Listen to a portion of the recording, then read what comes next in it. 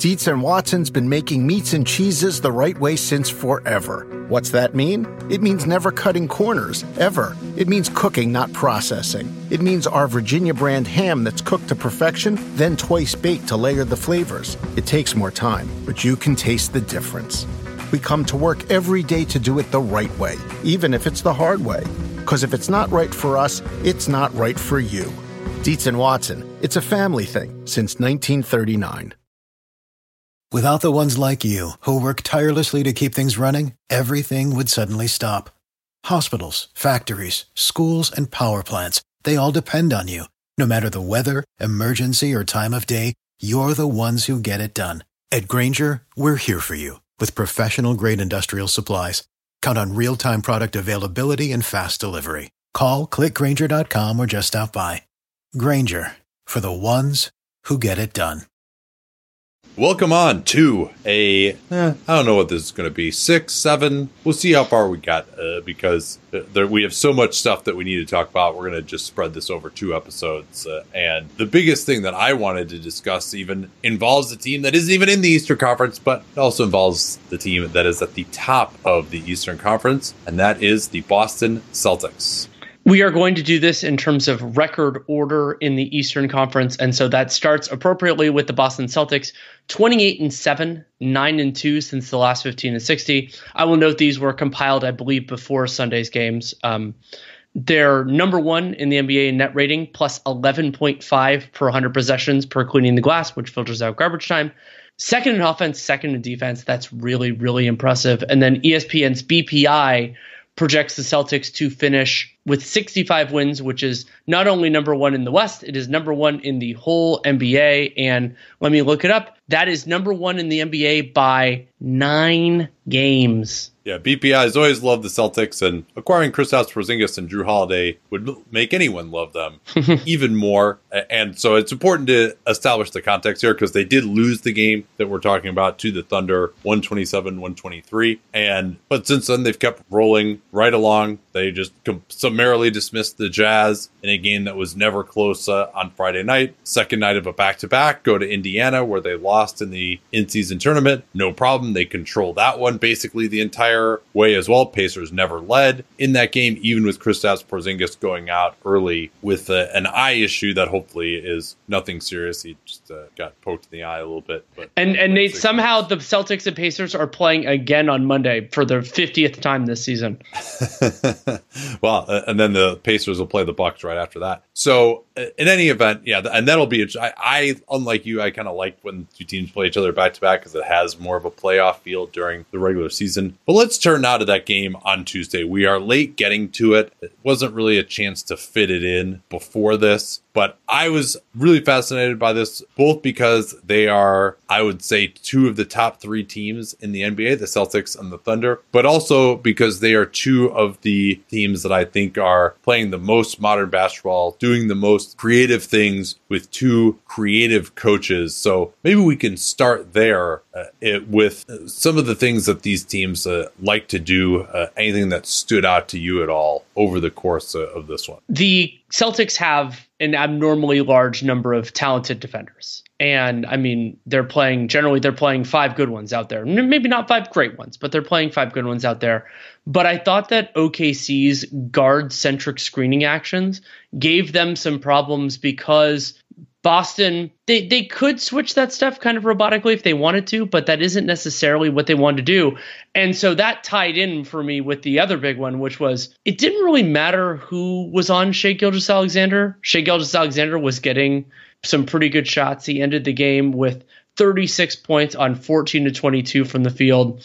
And he's a tough guy to handle because of his pace and like kind of the way he plays. We've talked about his more intuitive handle at times before, how it's not planned out in the way that some other guys are. So I thought that OKC did a really nice job getting Shai loose. Not that he always needs the help. I did think there was actually one exception to your statement about Gilgeous-Alexander and whether anyone could guard him, but he was ridiculous in this one. 36 points, 14-22 from the field, really was the strategic fulcrum of this game. 7 assists, 0 turnovers. Again, how few turnovers he has is absolutely ridiculous. And they started with Derek White out him. They tried Drew Holiday. Drew Holiday got torched by Shea. He's not fast enough. Like that to me was the issue there. So this is the biggest thing that stuck out to me about Shea. And it stuck out to me too in a game we'll talk about later in this show, which is Philly and New York. That strength is so important on both offense and defense when you're facing the basket at this point. And you're not supposed to be able to do it, but there are guys who, when someone is driving, they can get a forearm on you and just nudge you just enough. Just make your arc a little bit wider so that now you can get an angle and get back in front and not get blown by. Do not try to put a forearm on Shai Gilgeous-Alexander because he's too slippery. If you do that, he will make you miss when you try to put a forearm on him. And he's just, if he feels that contact, he can almost like twist away from it while he's maintaining his dribble like way out in front of his body. And he'll just like be by the guy who's thinking like, oh, I'll kind of lean on this guy. That'll knock him away. I'll kind of get knocked back. Instead, like he'll just like almost take that contact, move his body away, but still maintain his balance and be past the guy before he even realized what's happening. So Drew couldn't handle him. He kept rejecting the screens. Another thing, and I recommend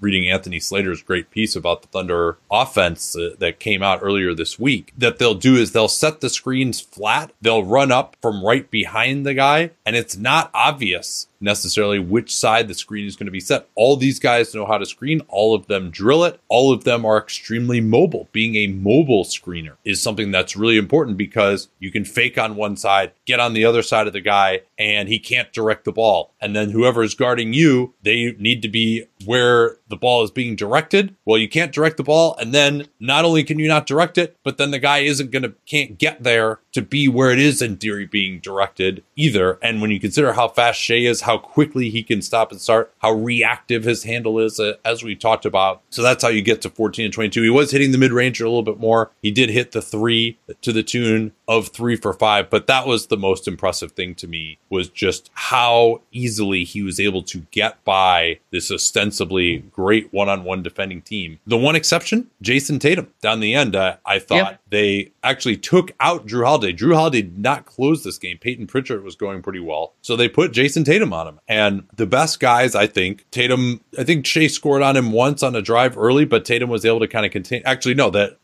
Shai got him on a pump fake right at the beginning of that about 5-minute stint or so at the end of the fourth, as Boston is making their run to cut an 18-point deficit down in the fourth. But he had enough length that he's able to contain. He's able to back off a little bit. Shai can't just like shoot right over the top of him, because that's the other thing that Shai can do. If you have like a quicker guy on him, he can just get to the nail and shoot right over the top of the guy, or even closer than that. And then Tatum also is long enough and has quick enough feet that he's able to at least kind of use the angles and contain. Because once you get into Shai Gilgeous-Alexander's body, like he's too shifty. You can't stay with him. Most guys you want to get into the body. Instead, Tatum being able to lay off a little bit. The other guy who has always done a good job on Shai is Herb Jones, and he kind of does it a little bit similarly, again, using his length but also still being pretty quick. The other thing that really stood out was Josh Giddey, 23 points, 8 of 14, 4 of 7 from 3, although he didn't hit one after the third, had 6 assists, 3 turnovers, and Giddey was being guarded most of the time by Kristaps Porzingis or Luke Kornet, made him pay pretty well. A lot of those,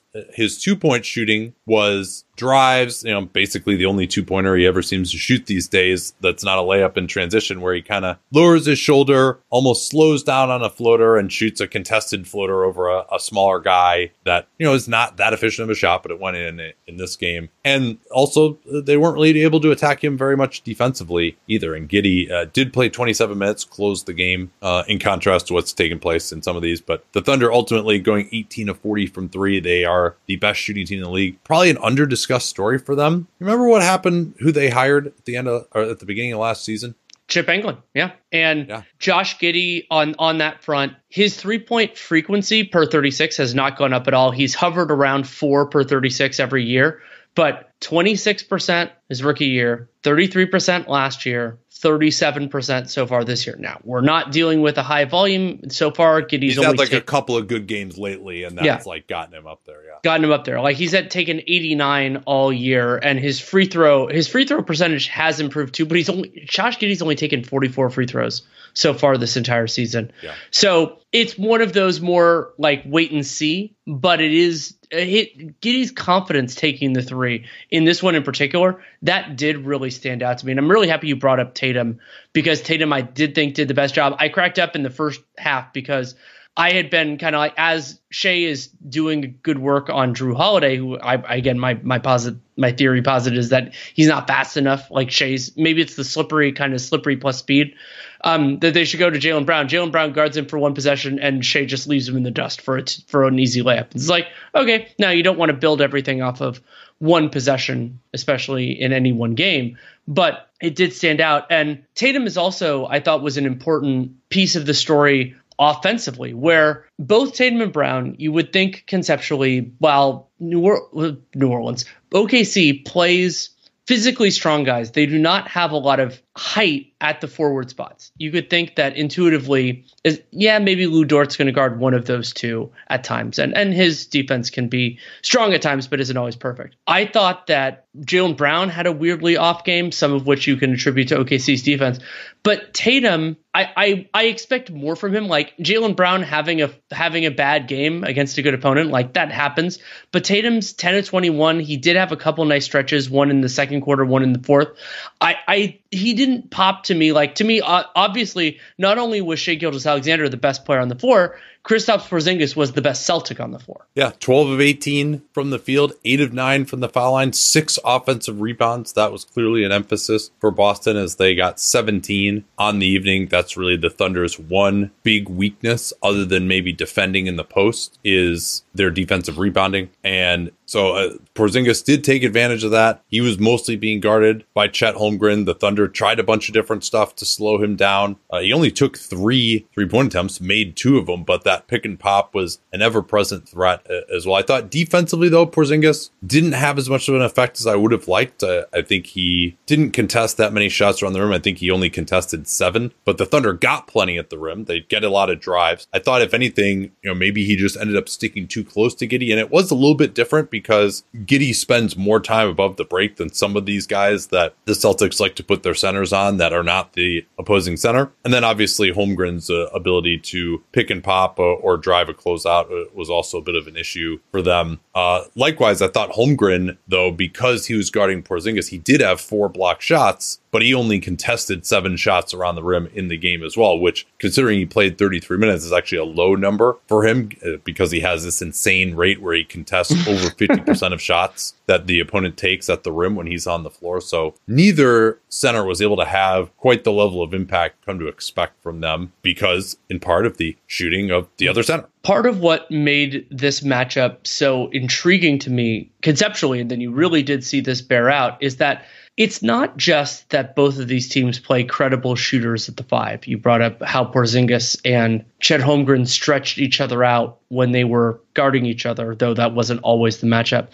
It's that both of these rotations involve at least willing shooters. They're not always the greatest, and depending on the given game and everything like that. And there were various moments where it was like, Horford maybe getting a drive, or like with Kornet and everything else. And so that's a part of why, to me, these teams are so intriguing and so modern, is that you're doing, I remember harping back on this when Porzingis was on the Mavericks. Having a floor spacing center does not allow you to play a Michael Kidd-Gilchrist. It allows you to make life easier on everybody by playing shooting everywhere. Well, and it's also helpful, we mentioned the Chip Engelland factor, if that indeed is what it is, of Lou Dort becoming a guy that he was only 1 of 7 from 3 in this game, but he's not someone that people just let shoot anymore. He's shooting over 40% from 3 on the season. And so he wasn't an option to say put Kristaps Porzingis on him necessarily. I personally still think they could have, but I understand the point. Yeah. I think it would have been interesting. But I want to get back to Holmgren. When they did switch the pick and pop and it was Holmgren guarding Tatum, I thought Chet Holmgren had absolutely no problem guarding Jason Tatum. Agreed. On the perimeter. I don't think he got beat by anyone on the perimeter all night, honestly. And that probably would have been a situation where they should have just tried to move it elsewhere rather than try to attack Holmgren one-on-one. Now, some of that was late clock, but Holmgren,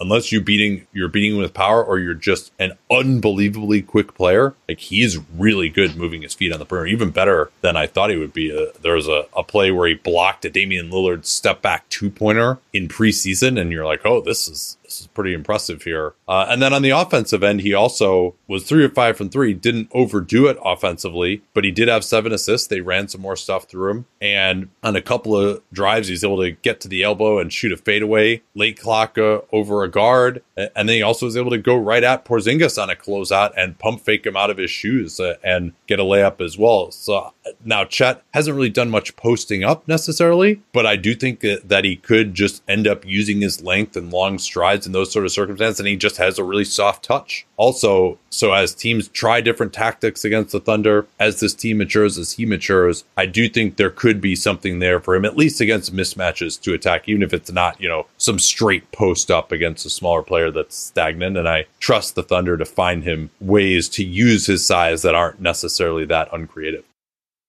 Man, it is crazy to think that I've been working with Helix Sleep since 2015. And I think that's because my story with them seems to really resonate with listeners. If you've never heard it before, that was kind of the beginning of the direct-to-consumer boom. And there was another very prominent mattress company at that time that was trying to convince you that mattresses were one size fits all. They found the one formula, the one mattress that was going to work for everyone. My then girlfriend, now wife, and I ordered that mattress. We ended up having to return it because, hey, guess what? Not everyone is the same. And then she did some more research and found Helix Sleep. We took their sleep quiz and we found a mattress that actually worked for us and our body types. And Helix offers 20 unique mattresses. Everybody sleeps differently, and Helix mattresses are designed for specific sleep positions and field preferences, hot or cold, side sleeper, back sleeper. So take that Helix Sleep quiz, find your perfect mattress in under 2 minutes,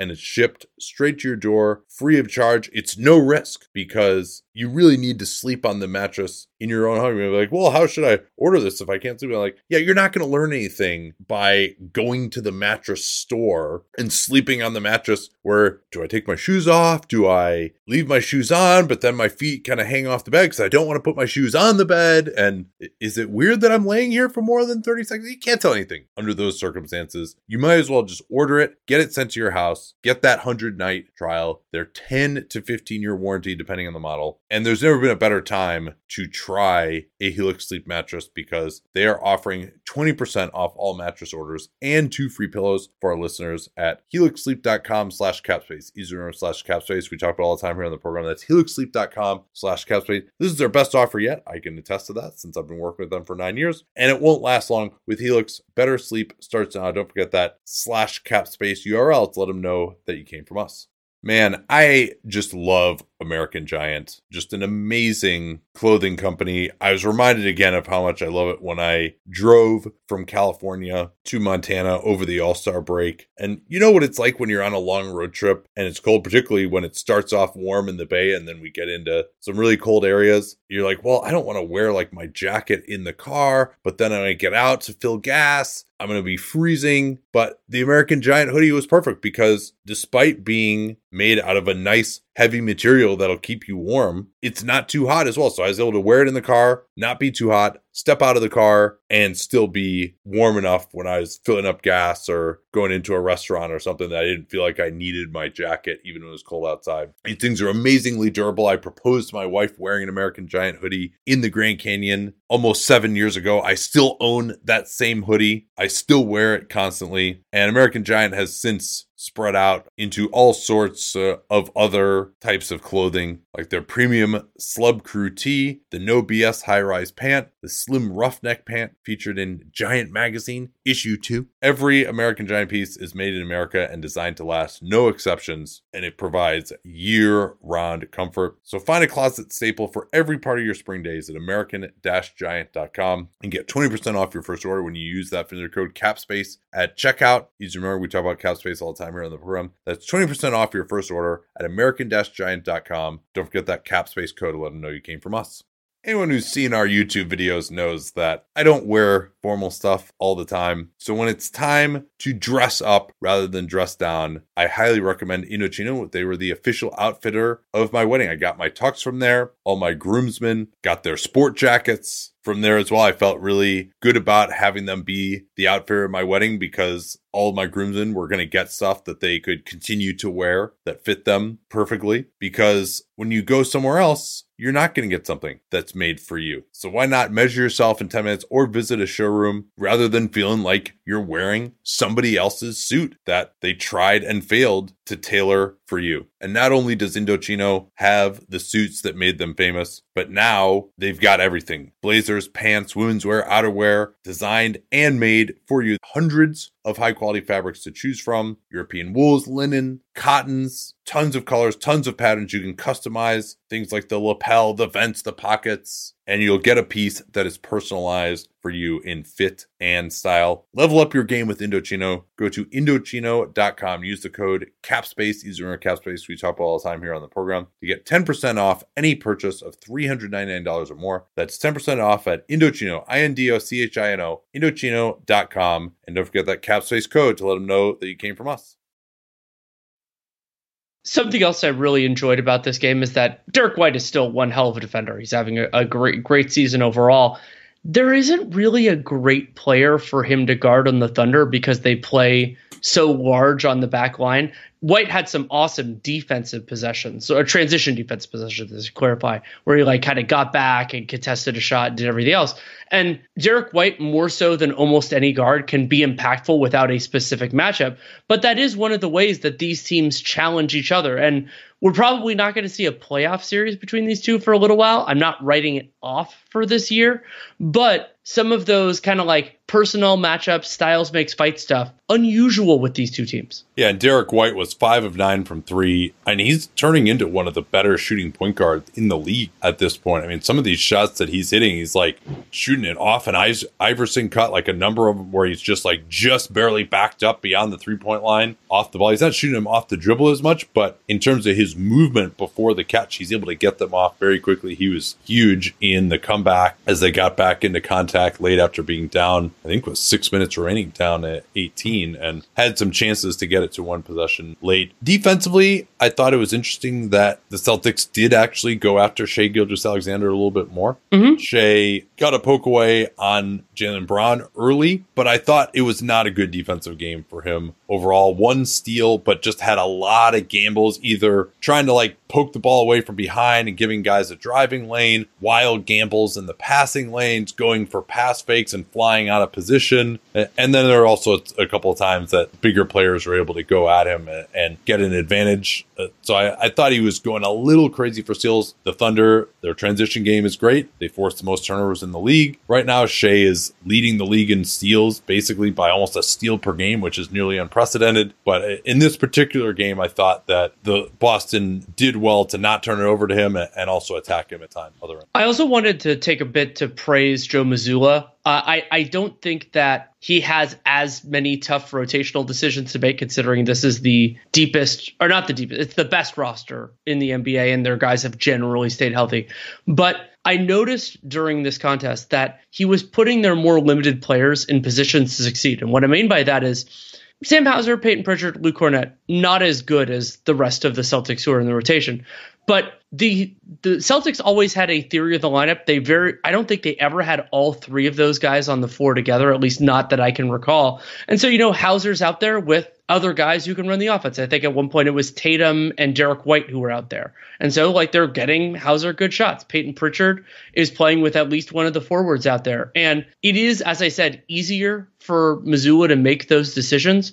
But having a group that just basically has solid theories of the lineup for all 48 minutes pretty consistently is a huge competitive advantage. And I also credit Mazzulla. It's much more difficult for him than Mark Daigneault, who is kind of developing his coaching in obscurity on a young team with the Thunder culture. Everyone kind of grew up there. A lot of these guys are try-hard guys that the Thunder kind of made. And a lot of the unorthodox stuff that he does, he's been able to develop it in obscurity, and now it's been working the last few years. Mazzulla, he jumped into just pretty much the opposite situation. Some of what they'd been doing had evolved under Ime Udoka, such as trying to keep the big out of the main pick and roll action. But he was taking over as a young coach, a veteran team. They've had a bunch of guys coming in and out, and he does some funky stuff. And his guys have clearly bought in. And you see stuff like Luke Cornett, not exactly the most fleet of foot. And so he's spending a lot of time guarding an Aaron Wiggins or a Josh Giddey out there. And Luke Cornett is not going to like wow you with his perimeter defense, but Josh Giddey drives by him and Luke Cornett peel switches all the way into the corner. Like he actually executes what he's been taught to do, even if and just simply competing and executing, fulfilling your assignment. You know, I'm sure Luke Cornett not that he's like in position to tell the coach to fuck off or anything where he is in his career, but a lot of guys are being put in unfamiliar positions by Joe Mazzulla, right? Like it's Drew Holiday or Jason Tatum has to guard the other team's big so they can keep Porzingis out of the action and things of that nature. And these guys, to their credit, have embraced it, but Mazzulla also has just a ton of confidence in his coaching and what he thinks is right and what he wants to do. You know, that really came clear when I interviewed, or I shouldn't say I interviewed him, but I asked him a couple questions at the presser after they had that ugly loss to Golden State. And he's just like, no, our process is good. We're doing the right things. Like at one point he got like a little annoyed with another reporter for just insinuating that like they weren't doing enough attacking the basket or something, and saying that the other team had no rim protection and they had a bunch of big blocks in it. So he has a lot of confidence in what he's doing, and I think particularly even more so this year. And so yeah, the Celtics lost this one, but they have just continued to dominate 26-7. I mean, it seems very likely they're headed towards the number one seed and a 61 season this year. One other note I am a little concerned about the jump shot of Jaylen Brown. He was 0 of 8 from 3 in this one, and 4 of 18 from the field with 4 turnovers. He used to shoot more on the way up. You'll remember that his shooting was a real revelation. He's a terrible shooter in college. Shot 29% for 3 in college. I was a believer because I'd seen him shoot in other settings and it looked okay. But he's shooting like so much on the way down now. Like he shot more on the way up when he first started. I mean, he's had some like close to 40% from 3 seasons, but the last couple of years it hasn't been that good. And even his mid-ranger, like he really shoots it on the way down. Like he used to be pretty good with that as well. So it seems like he's getting a lot of his stuff in transition, these hard drives from the right wing. But if anything, he seems, and they have better spacing than they've ever had. If anything, it seems as though he's regressed some as a ball handler and a shooter. Jaylen Brown in this one, 4 for 8 in the paint, 0 for 10 on jump shots, including the 2-point jumpers that he missed. That is definitely a concern. One other thing I want to mention from OKC's perspective, Mark Daigneault played 11 guys in this game. Jalen Williams didn't log any minutes in the first half, but then played 8 in the second. And I continue to love what Isaiah Joe does for the Thunder. I don't know that he should close games. It is really context dependent. He did play a little bit late, but not only being an adept 3-point shooter, but being able to kind of move within the offense and not really take anything away. He has his flaws defensively, but I love having someone like him in OKC's rotation. Actually, he'd be somebody that would be very useful for Boston.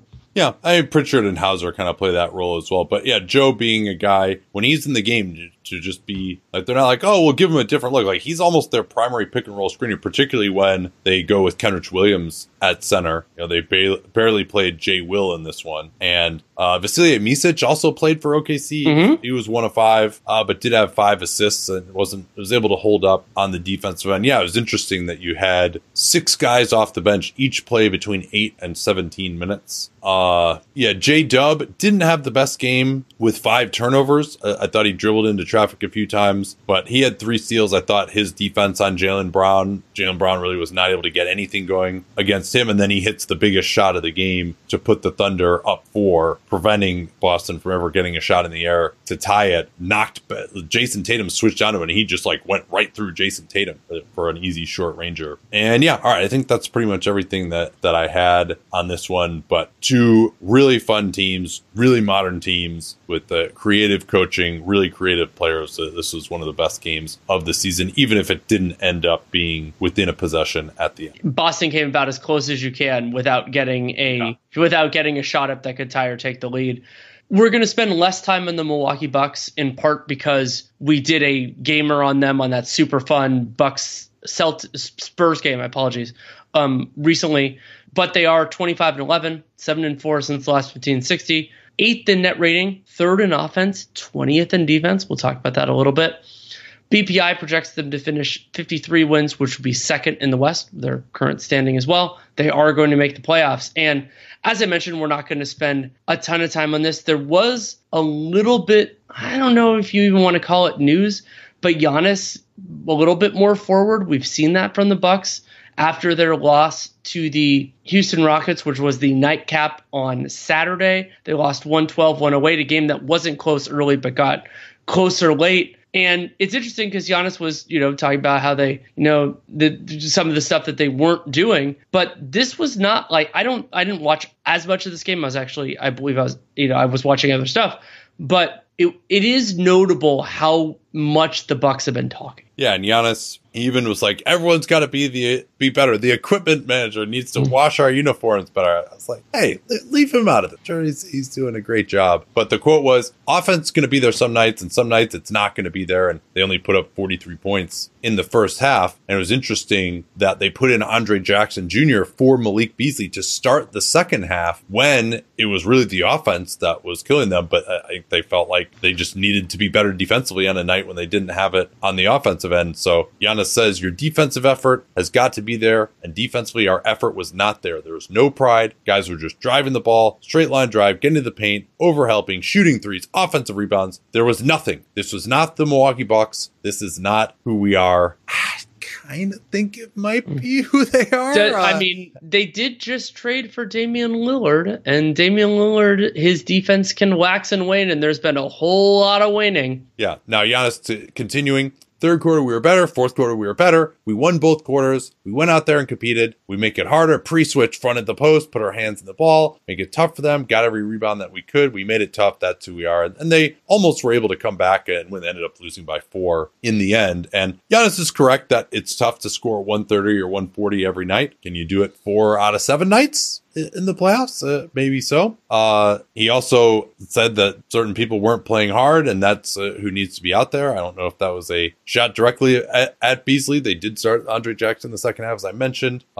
He says we cannot die on screens. We die on screens, including myself. That's why I keep saying including myself. I'm not trying to throw anybody under the bus. I don't think he's trying to throw anyone individually. He's just trying to throw everyone under the bus, including himself.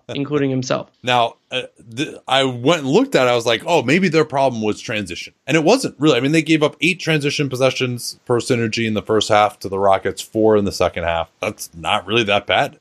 Especially for them. For where they've been. I did go and look because I had seen on film that Damian Lillard is just really bad as a transition defender. And we talked about that in the Knicks game as well, where he's not a great communicator. He lets guys get behind him in transition for runouts. He's kind of more focused on picking the ball up than necessarily making sure that there's nothing behind him. He just seems to make a lot of mistakes. And of course, part of it is just that he doesn't have the stature to be a deterrent back there as well. And yeah, I did note that in particular, the Dame on Giannis off minutes have been rough. They're allowing opponents to run on 44% of Bucks misses. Yikes. Giannis is off the floor and Dame is on, which is just an astronomical number. That's even higher than the 40% that they give up normally. And yeah, so they have to be better there. But yeah, I mean, Malik Beasley and Damian Lillard are their starting guard. I mean, that's just, you can only go so far there. Well, and speaking of Lillard, yeah, go ahead. Oh, that's exactly where I was going to go, is one of the other concerns. And this was a huge factor in that Spurs game that we talked about. Lillard's 2-point shooting is way, way down from last year. Which is surprising because this is a team that has more spacing than any team that he's ever played on, in theory. But yeah, he's back down around 50% from 2. 57% from 2 was a massive career high.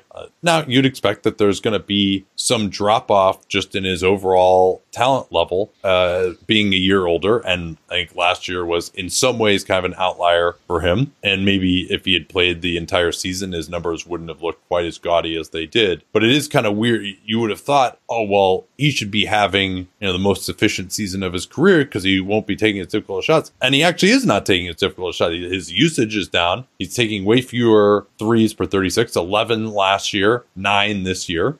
Free throws are down, but still the second highest of his career in terms of per 36. Giannis, however, he is at his most efficient right now. I looked at this after it came up on the pod on Friday. 65% true shooting. And a big part of it, which is interesting, and I've noticed this again watching him, shooting 48.5% from the upper paint, 3 to 10 feet, and taking a career high 25% of his shots from that range. And he's 15 to 35 on hook shots. And the reason that's such an important shot for him is just you can't get to the rim all the time. Sometimes you're not going to be facing the basket. You're going to have to post up a smaller player. And to get to that shot and have it be something reliable, he basically spent the last 2 seasons not being particularly reliable from anywhere outside of the immediate basket area. And while his jumper has just been terrible still, he's at least found something to get up close to 50% from that 3 to 10 foot range. And that's all he needs. I think is it just luck that he's making more of these shots? He is taking more of them. He's exchanged a lot of his face the basket jumpers for shots from that range. So I think that's all very much a good thing for him. 3 data points that I think are extremely important for Antetokounmpo so far this year. 1, 3-point attempts per 36, dropping from, he hovered around 4 for a while. Actually, 5.5 is the highest he's ever had. Down to 3 last year, 1.8 so far this year. And when you're not making them and you're not changing the way a team defends you, I've been talking about this for years, it's leaving something on the table for him. So that's one important data point. Number 2, shot 65% on free throws last year, up to 68% this year. That's still below his career average. That's still below what he did in the year that the Bucks won the title. But remember, he was good free throw shooting in their run that year. But when you get to the line with the volume he does, even 3-4% can make a huge difference. The other one, 60% from 2 last year, had been around that the year before, up to 65 now. I don't know if that 65 is going to hold, but it is a huge reason why he's having the most efficient season of his career so far. And it's also pretty remarkable. He's on pace for his second highest dunks per game in his career. The biggest one, when he just was a ridiculous revelation, was the first year that they brought in Brook Lopez and stopped playing a center, and he had almost 300 dunks that season. So 3.9 per game. He's averaging 3.3 this year, which is the second highest of his career. And when you consider that he's not as athletic as he was back as a 23, 24-year-old, that's also pretty remarkable. Shows that he's been better, but also obviously that there's more shooting and less defense around him on the floor. Nate, since I hadn't, you made me look at this, but just by you mentioning it now, 24.6% of Giannis's field goal attempts that year, the year he had 279 dunks, were dunks. 24.6 for a high volume scorer. That's incredible. Yeah. I mean, him and Shaq, right, are the 2 most prolific. Dwight Howard was probably up there too. But so Bucks, it's trouble in paradise to some degree. I mean, it seems like this is just kind of what it's going to be. They may be a little bit less lucky in close games going forward, but Philly is struggling as well. That's going to be very interesting to see. I think home court in a 2-3 series between those 2 would be, if not dispositive, extremely important.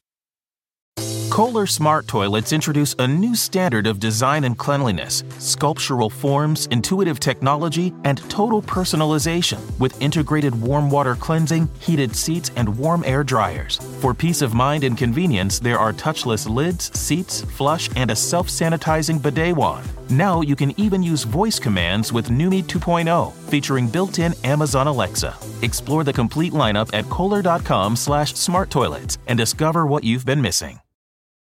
Making your cat happy is a #1 priority. Priority number 2 is keeping a clean litter box. Fresh Step Outstretch Litter helps you do both. Fresh Step Outstretch Litter traps waste at the surface with less crumbles and absorbs more waste and odor compared to Fresh Step Multicat. Find Fresh Step Outstretch Litter at a store near you today. Fresh Step is a registered trademark of the Clorox Pet Products Company. Certain trademarks used under license from the Procter & Gamble Company or its affiliates. Walmart Plus members save on meeting up with friends. Save on having them over for dinner with free delivery with no hidden fees or markups. That's groceries, plus napkins, plus that vegetable chopper to make things a bit easier. Plus, members save on gas to go meet them in their neck of the woods. Plus, when you're ready for the ultimate sign of friendship, start a show together with your included Paramount Plus subscription. Walmart Plus members save on this plus so much more. Start a 30-day free trial at walmartplus.com. Paramount Plus Essential Plan only. Separate registration required. See Walmart Plus terms and conditions. Speaking of Philly. Yes. the 76ers have the third best record in the Eastern Conference, 23-12 on the year, 5-5 since the last 15 and 60. That is a concern. We'll talk about how and why that happened. They are second in the NBA in net rating, in part because they are I believe one of only two teams to be top 5 on offense and defense. They are 5th on offense, 4th on defense. That is correct. They are the only two teams that are top 5 in both. BPI projects them to win 52 games, which would be third. And game we want to talk about, though, unfortunately for the Sixers, is a game they lost. A game that I watched a little bit of because I was at Chase Center waiting for the Warriors game to start. But when Joel Embiid was available to play, the Knicks have had some good ones, but they've also had some shaky games.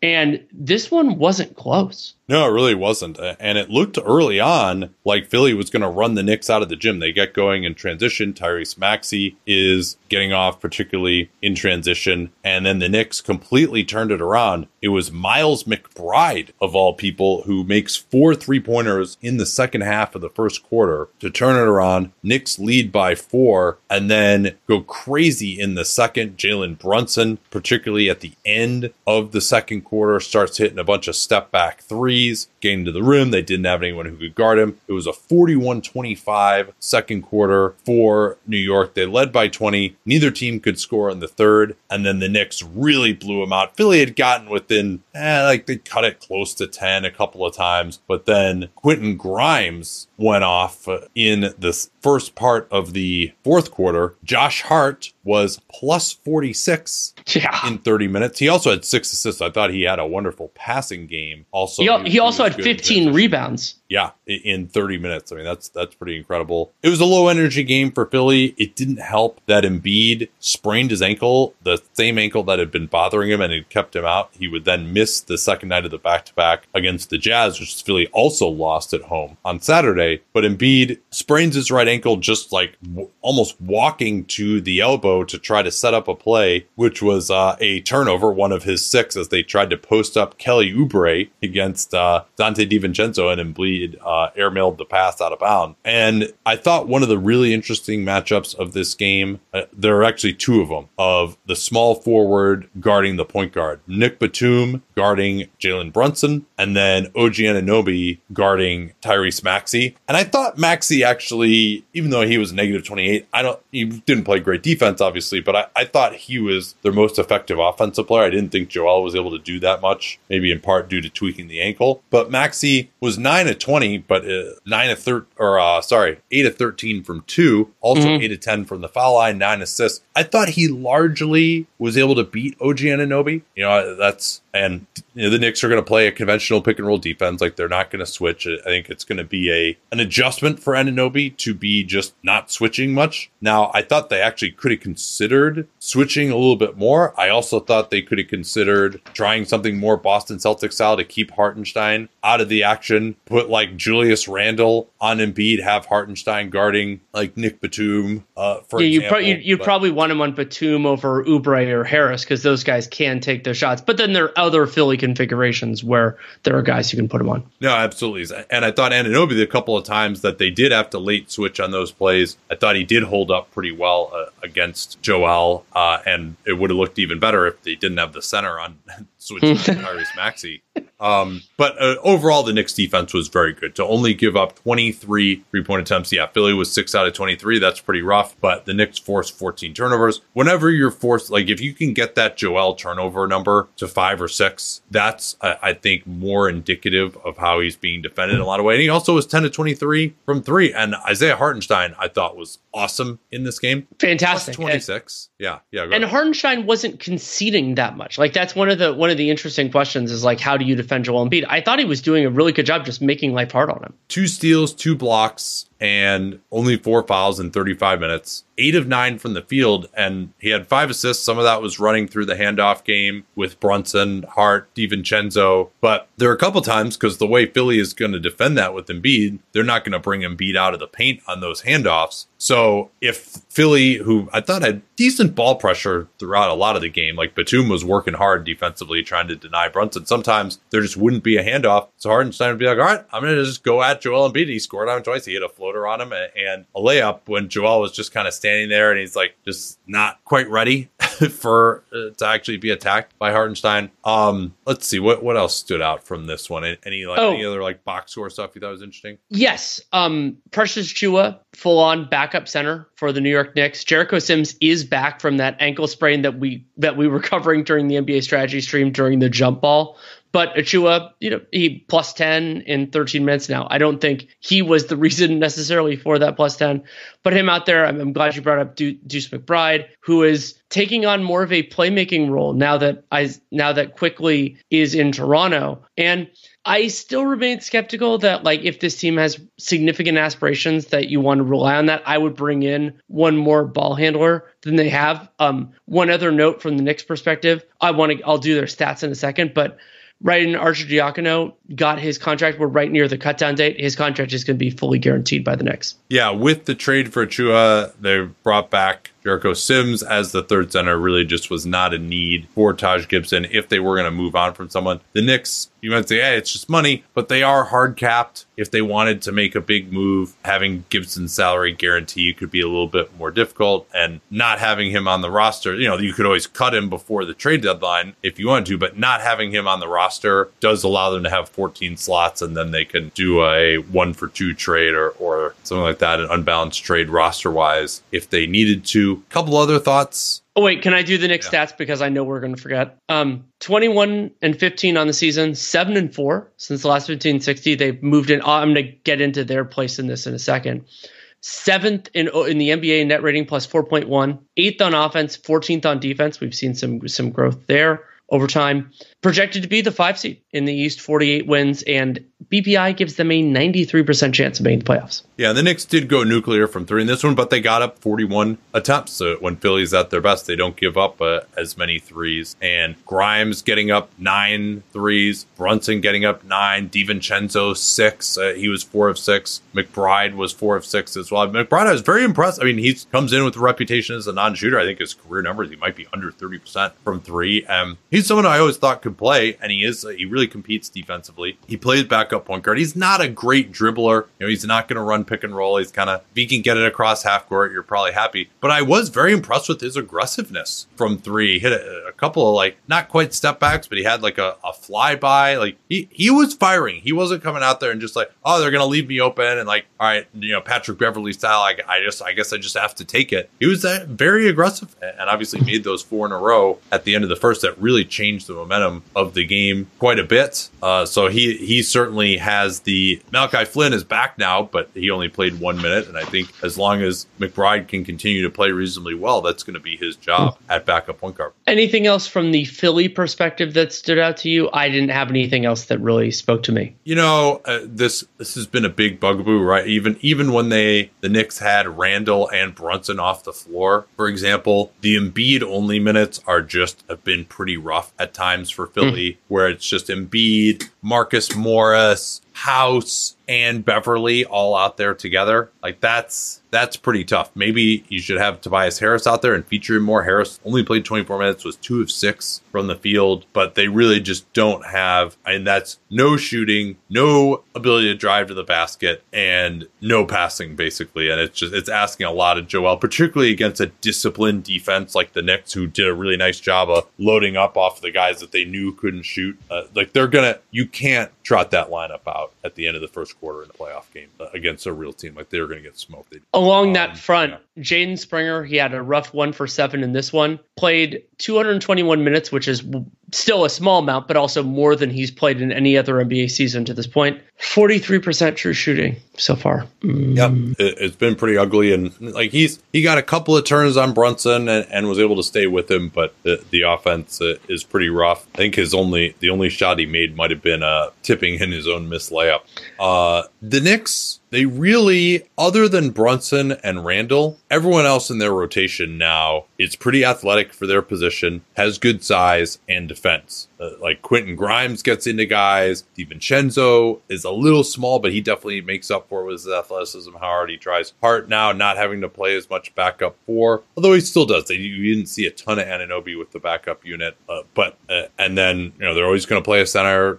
Hartenstein has good size as well. Randall was 1 for 11 in this game. And that was pretty rough. Even as the Knicks were going crazy, making 9 of their first 15 threes, he was 0 for 3. So it seems like Randall, he didn't have the same level of aggression. And I think a part of that is because Embiid is just hanging out around the rim all the time. So Randall just not in attack mode the way he normally would be. So he's settling for mid-rangers, trying to draw fouls. So a lot of jumpers. I think the one shot that he made was a layup in transition. So his half-court offense was good. He also had 4 turnovers and 5 assists. And Anunoby was 3 for 11 here as well. They ran a few more things for him, but he's not really very quick. He doesn't change direction that well. His handle is pretty suspect. He's never going to make a pass either. So he can't really get to where he wants to go. It was easy to keep him on one side. He's not really comfortable dribbling with his left hand. I think he's going to have matchups against smaller guys. And if he could just break out enough of a handle to where he could just back down a smaller player and not be at risk of losing it, or just make a rudimentary pass out of a double team, like he does have the physicality to be effective in theory, but you didn't see very much from him as a scorer in this one. He looked much better in his first game with the team when it was more corner threes, cutting to the basket along the baseline and finishing the on-ball stuff with him. We've been hearing about this for a long time. There's been a lot of 3-and-D type of players that have made big advancements in their on-ball skills, but time's running out for him at age 26 to do that. But that's fine. He's still a really good player regardless. Doors take us to summers away or winter adventures and afternoon getaways. Your dedicated Fidelity advisor can help you open those doors by working with you on a comprehensive plan to help you reach your wealth's full potential. Because doors were meant to be opened. Visit fidelity.com/wealth. Investment minimum supply. Fidelity Brokerage Services, LLC, member NYSE SIPC. Walmart Plus members save on meeting up with friends. Save on having them over for dinner with free delivery with no hidden fees or markups. That's groceries plus napkins plus that vegetable chopper to make things a bit easier. Plus, members save on gas to go meet them in their neck of the woods. Plus, when you're ready for the ultimate sign of friendship, start a show together with your included Paramount Plus subscription. Walmart Plus members save on this plus so much more. Start a 30-day free trial at walmartplus.com. Paramount Plus Essential Plan only. Separate registration required. See Walmart Plus terms and conditions. Nate, there's a reason why I wanted to do this in record order, and it's because I wanted to set a stage for how bizarre the Eastern Conference is right now. I'm not sure there's been a lot of attention to this. Also, it's early, so we don't want to get too nutso about it. Boston, I'm going to focus this on losses because it's kind of easier to convey with just a single stat. Boston, leader right now, only 7 losses. They're 4 games clear of the Bucks with 11. Then Philly's right behind them with 12. Then the 4 through 8 seeds in the East all have identical 15 losses right now. They don't all have the same number of wins, but they all have 15 losses. All of them are 5 games over 500 or better. And then there is this gigantic drop-off because every other team in the East is 5 games under 500 or worse. So you have a 5-game gap between the Pacers, Heat, however you want to define it, and the Nets and Bulls. It is super weird. It would be kind of more fun and bizarre if it were back to an 8-team playoffs. But that margin, how tight these teams are from 4 to 8, and then how big the gap is from 8 to 9, just really stuck out to me. It's why I wanted to do it in this order. Yeah, there's 5 teams within half a game of each other right now. So who are we saying is number 4 in that case? I mean, you could argue it's a couple of different teams. I would actually go, of the 21 and 15 teams, the Knicks have the best net rating, so I would go with them probably, but we've already covered them. So next in terms of net rating is the Orlando Magic. The Magic are 20 and 15 on season as of when the stats were compiled. +2 net rating is 13th in the league, so that is ahead of the other team in question here, which we'll get to in a couple minutes. The Magic are 21st in offense, but still 5th in defense.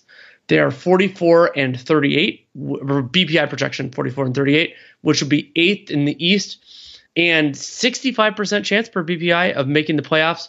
One other note, we're going to talk about a few different kind of games and stats with them. Keeping an eye on this, that Wendell Carter did not play in their most recent game, which was, I'm trying to remember, it was a win over the Hawks over OT win on Sunday, But so that meant the return of Goga Bitadze to the starting lineup. And Bitadze had 11 and 14 with 2 blocks in 28 minutes of action. Yeah, they also had games where they started Mo Wagner in the stretch, and we noted last week that Franz went out at the start of the Sacramento game, only played 5 minutes with a sprained ankle, and early indications are that it could be some time for him. But they've been playing some really interesting games at Phoenix, at Sacramento, at Golden State, and then at Denver. They lost the first 3 of those, but did win at Denver. And Paolo Banchero has just been, I don't want to say going crazy because it's been a slog for him. It kind of has been, yeah. But 38% usage, he still has been above average in true shooting. Like, they've been scoring pretty well against teams that are not like totally hopeless defensively. I mean, getting that win in Denver, granted Denver on the second night of a back-to-back after an emotional win over the Warriors on the road, but they're able to make a comeback to outplay the Denver Nuggets in crunch time is no mean feat whatsoever. And Paolo, 38% usage these last 2 games. Which is just a crazy high number. And I think we have already taken it for granted of just what a good ball handler this guy is at 6'10", like especially at the end of these games, and particularly in the Sacramento game when it was him, Trevelyan Queen, and Suggs, a center, and Chuma Okeke. He's bringing the ball up every time at 6'10". He's initiating every aspect of the offense. He's willing his way to the foul line, 33 free throw attempts in these 2 games. And, it is a little inelegant, particularly because the team doesn't have a lot of spacing, but he is creating enough for them to be in these games against good offensive teams at the end. And, the Sacramento game, he hits the game tire at the end of single overtime after he lost the ball out of bounds, and the referees overturned the call without a challenge to give Orlando the ball back, and Sacramento was kind of still complaining, I think, and Paolo gets a backdoor for a layup at the rim. And so like his touch isn't amazing, but he's shooting the 3 and the mid-ranger like well enough to at least force teams to respect him. They're running a lot of pick and roll at smaller players and then forcing help, and he still is just, he's a big body, he's strong, he can attack in transition. He in the Phoenix game, he's actually guarding Kevin Durant as well, while Franz was still available. And this is only this guy's second year. For him to be playing, and a young second year too. I'm sorry? And a young second year. This isn't, he didn't play 4 years in college or anything. No, I agree. And to just be 6'10", 250 and this comfortable just attacking smaller players and backing down or facing the basket, he doesn't have great touch around the rim. His mid-ranger will wax and wane. Same thing with his three-pointer, though he'll take it now when the defense goes under on some of these screens that they try to run. He'll run pick and roll at bigger players also. I still think the best guy to guard him actually is a center. And then he just, whenever he sees a lane to attack, he'll get to the foul line, and that's how you get these 33 attempts. He'll throw his body in there, and he's going to get blocked sometimes. He's not going to have amazing touch. He doesn't have big hands. He can't get good extension. He's got 2 hands on the ball a lot as a finisher, but he's also 6'10", 250, and that's its own currency, even if you're not this amazingly skilled, crafty finisher. A couple other things to track from their win over the Hawks on Sunday. One, the return of Markelle Fultz. He's been battling tendonitis, has been out a really long, I think this is only the 3rd game he's played in all year, might be 5th. It's a low number. Fultz played 15 minutes, came off the bench, was not only 0 for 2 from the field, but 0 for 4 from the free throw line. We'll keep an eye on that. But because of some of the absences, I brought up how Goga Bitadze is back in the starting lineup. Caleb Houston not only started the Hawks game, he made 7 of 14 threes, which he made. So he had almost half of Orlando's made threes in the entire game. So for a guy who was a 2nd-round pick out of Michigan, who's been on the fringes of the rotation, to bump into that, but he gives them something that they don't really have, which is, some movement shooting, but also just shooting. Another guy who's just been awesome this year, I would say probably their 2nd best player, even because Franz is having a little bit of a down year. I mean, in terms of just what he's done on the floor this year, Franz obviously is a better prospect, but Jalen Suggs, is there another guard that you would take over him right now? Defensively? Yeah. No, I don't think so. I don't think so either, honestly. Because you can do so many things well, too. We haven't seen him switch on to real great wings or bigs in the playoffs necessarily. You still have to really make your reputation in the playoffs. But what I saw him do defensively against De'Aaron Fox and Jamal Murray, Jalen Suggs is just blowing up Jamal Murray, Nikola Jokic switch pick and rolls by just getting over the screen. Like that never happened. Like those guys just have so much chemistry. The Kings, they basically decided, hey, Malik Monk, you're having a good game. You're going to run our offense down the end. De'Aaron Fox hit one bucket on Queen, but other than that, they basically are like, Suggs is on Fox. We'll just go somewhere else. Last year's clutch player of the year shot 6 of 22. Well, actually, he might have scored one more late, but at one point he was 6 of 22 in the overtime. And like Suggs is just that good. He gets through screens. He's a great off-ball defender. He competes. He gets every loose ball. Like he is. I really would be hard pressed to say, particularly just if you want one guy in the league to get over a screen defensively, he's the guy to me. He's been unbelievable, and he's shooting it well enough. Also, like the hope when he was drafted, and I supported them taking him there, and his offense hasn't quite come through. But he's been better offensively this year, and particularly shooting it at a totally adequate volume for how good of a defender he is from three. My thought was, hey, maybe he could, like, his ceiling is like a Kyle Lowry type of player, and I don't know that he's ever going to become that level shooter, but we didn't think Kyle Lowry was going to become a Kyle Lowry shooter, and he's not the level of pure point guard as Kyle Lowry either, but I mean, he is just like an unbelievably awesome defender. I'll give you a different one. There was a reason why I thought Dante Exum's floor was higher than some did, and it was the idea that he could be a really high level defender and then maybe make enough threes to be an off-ball player. I think in many ways, Jalen Suggs has become the guy that I thought was that kind of possibility for Exum, where he can compete, can do all these other things well. And yes, you don't want Jalen Suggs to run your offense. He's good enough at other things that you don't have to have him that way. And maybe he's only 22. Maybe he can do that. I don't think Suggs is ever going to do that as a starter, like in starting and closing lineups, but maybe in some second units if you want to do it. But the reason why you don't want to play Jalen Suggs potentially in second units as much, I've talked about this with Gary Payton II in the past, is because you want him blowing up the other team's best stuff. You don't want him out there. Yeah, you could completely demolish second unit offense by having Jalen Suggs out there, but generally that would leave bigger threats going unresolved. Yeah, Bitadze was back in the starting lineup today. Paolo had 35 points, 13 to 29 from the field. I didn't watch this game, obviously, but I did watch the last. And again, coming back, winning at home after basically 4 nail biters in a row on the West Coast, including a double overtime game. Yeah, it was against the Hawks, but still pretty solid. Oh, one quick note, though. Wendell Carter is dealing with tendonitis. Now, whether that's preventing everything like that, but he is not playing in these games. It doesn't appear to be a DNP CD or anything like that. Yeah, I mean, he'd been replaced by Bitadze, and now it seems like he's, not, he had the hand issue, obviously, and now it's the knee. Just a couple of notes, though. Go ahead. They did finally take Anthony Black out of the starting lineup. He'd been getting like the ultra bogus. They're playing guys like Queen, who's on a two-way, over him down the end of these games, rather than your starting guard. This is even with Cole Anthony not available in that Sacramento game. And then Jet Howard, like I haven't heard his name once since Summer League.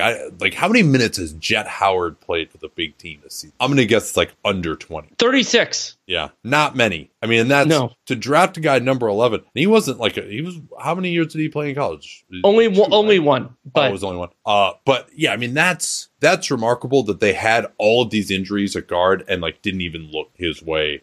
Gary Harris was out, Cole Anthony was out, Markelle Fultz was out. They don't trust Anthony Black, and they're going to Chuma Okeke and Queen rather than bring up your number 11 overall pick. That says something. Beyond that, it's not like Jet Howard is logging huge minutes in the G League. He's played 3 games for the Lakeland Magic. He has played significant minutes, obviously, in those 3, but it's not like he's on assignment and you have to get all that. So Nate, I'm going to call a little bit of an audible. I talked about how all these teams are there. You've done the heavy lifting on a lot of teams. So instead, all the lifting that you'll have to do for this next one is if you could give the Miami Heat stats. Yeah, they are 20-15, 5-4 since we last checked in on them. But given that they're on a West Coast road trip for most of that time, and that Jimmy Butler, I think he maybe played 1 full game and then went back out with this foot issue. It's now been called a right toe MP joint sprain, which I actually don't know exactly where that is. But he will not play Monday against the Rockets, but it is not expected to be long-term, apparently. So that's hopeful, at least. But yeah, to be over 500, given they're on this trip without Butler in their last 9 games. Pretty good. Negative 0.1 net rating is 18th in the NBA, but of course they're a monster clutch team. They are 17th on offense, 13th on defense, projecting for the 6th seed, 47 wins, 93% chance of making the playoffs, which that seems kind of high to me, given that, they're right in the same mix with the 7-8 seed. Will go into the play-in. One of the big reasons, though, that they've been so good is that Kyle Lowry is improved at age 37 this season. He has, but it is important to note that it's coming in a different way than his best years as a Raptor or anything else. And it absolutely felt like Lowry's 57% true shooting last year was an aberration. He's been more in the 60% range. Incidentally, other than 18-19, that was a year where he had an inefficient regular season, but the Raptors had a pretty good postseason, if for those of you who remember. But Lowry, he's doing it this year, so his true shooting has gone up from that, as I mentioned, kind of seemed too low, 57% to 63%, which is great. That would be, if it were over a full season, that would actually be his career high, narrowly over a couple different years. But it isn't happening by him becoming the player, reestablishing that he was. His usage rate is almost comically low. 13.5%, this is the Basketball Reference version of the stat, is far and away the lowest of his career. But phrased a different way, Lowry's total usage is down to 27.1. This is the Seth stat. Some other players with total usage around 27, Kyle Anderson, Peyton Pritchard, Benedict Mathurin. This is not where Kyle Lowry used to be. So he, as I said, he's doing it in a different way, and getting into kind of the shot profile yields some pretty notable stuff. So despite that big drop in overall role, Lowry's still taking roughly the same amount of threes per 36. He's doing a little less than 6 this year, a little more than 6 last year, but we're considering the usage drop within the range. And he's making 43% of them so far. That's really, really good. Lowry's career 37% three-point shooter, who's mostly hovered in the high 30s. I think there's some regression there. But instead, the reductions in Lowry's role have come in terms of the amount of twos he takes and the amount of free throws that he takes. And that is, to an extent, a concern. And considering the free throw rate decline, it is concerning that only 11% of Lowry's attempts are coming in the restricted area. It's only down from 14, but that is still pretty low. And that we talked about his most efficient season of his career so far.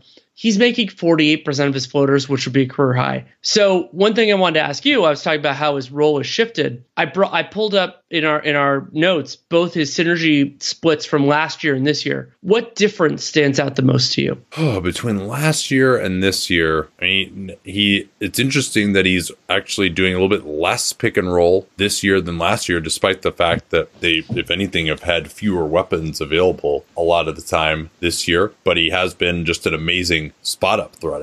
That's been the biggest thing with that 43% 3-point shooting. And then transition, he's never going to be efficient in transition because it's really more the hit ahead passes. He's well under a point per possession both of these years. So I think it's relatively similar, I would say, but the fact that he's doing less pick and roll now than he was before, that's not surprising. But I think that's a good thing for him because he can still kind of throw his weight around defensively against bigger players and can shoot off the ball and throw some hit ahead passes. And that's what he should be doing. But I think the biggest stat for him is that he's third on the team in minutes. He's been healthy. Mm-hmm. Hopefully these personal issues that had him out are behind him from the last couple of years. But for him to be healthy and just give them competent starting point guard play has been so huge, given Hero being out, Butler being out. They just have not had anyone else who's been consistently available at the guard position. One other thing to mention, Lowry, you brought up the pick and roll ball handling being low. He also is passing more than he's shooting in those. And so there's a separate synergy stat that tracks that. 214 pick and rolls, including passes, and over a point per possession on that, 70th percentile. It's not 95th percentile, but that is still positive for him. And then notable that the Heat offense is basically the same overall efficiency, whether Lowry's on the floor or not. It's a difference of a half a point per 100 possessions. Not too big there. They're also slightly worse, more than slightly worse, in half-court offense when he plays. And this isn't damning Kyle Lowry, but Jimmy Butler is the bigger delta in their offense. When Lowry is on without Butler, Miami's offense is below 110 offensive rating. and it's basically 10 points worse than when Lowry and Butler are on there together. And then Jimmy Butler doesn't need Kyle Lowry to have good offense. The 121.5 offensive rating in those 423 possessions. Yeah, so Miami, I mean, if they can get Butler back, if they can actually get their whole team, we've been talking about it for some time now, that they have enough players that I think they could be pretty interesting this season. And I probably like them the best as a playoff team.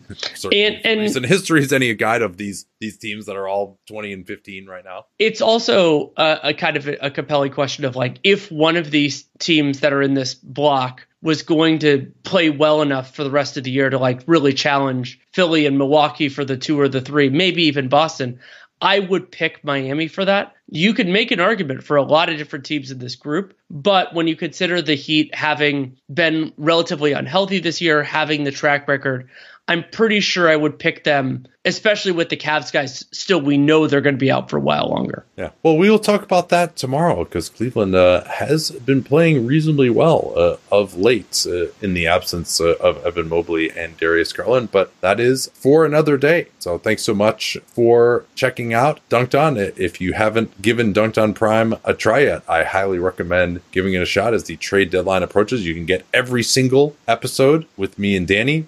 Some of them are this level of detail. Some of them are gamers. So we talk about the trade deadline, the salary cap situations coming up. We're going to do a trade deadline outlook of all 30 teams. You also get daily dunks from Dan Feldman. He'll write about the news of the day. You get that in your inbox 5 days a week. Seth Partnow will write for us a couple of times a week as well, with his unique analytics insight, having worked for the Milwaukee Bucks. And, of course, you get access to every Hollinger and Duncan podcast as well. Talk to y'all on Monday. Till then. Walmart Plus members save on meeting up with friends. Save on having them over for dinner with free delivery with no hidden fees or markups. That's groceries plus napkins plus that vegetable chopper to make things a bit easier. Plus, members save on gas to go meet them in their neck of the woods. Plus, when you're ready for the ultimate sign of friendship, start a show together with your included Paramount Plus subscription. Walmart Plus members save on this plus so much more. Start a 30-day free trial at walmartplus.com. Paramount Plus Essential Plan only. Separate registration required. See Walmart Plus terms and conditions.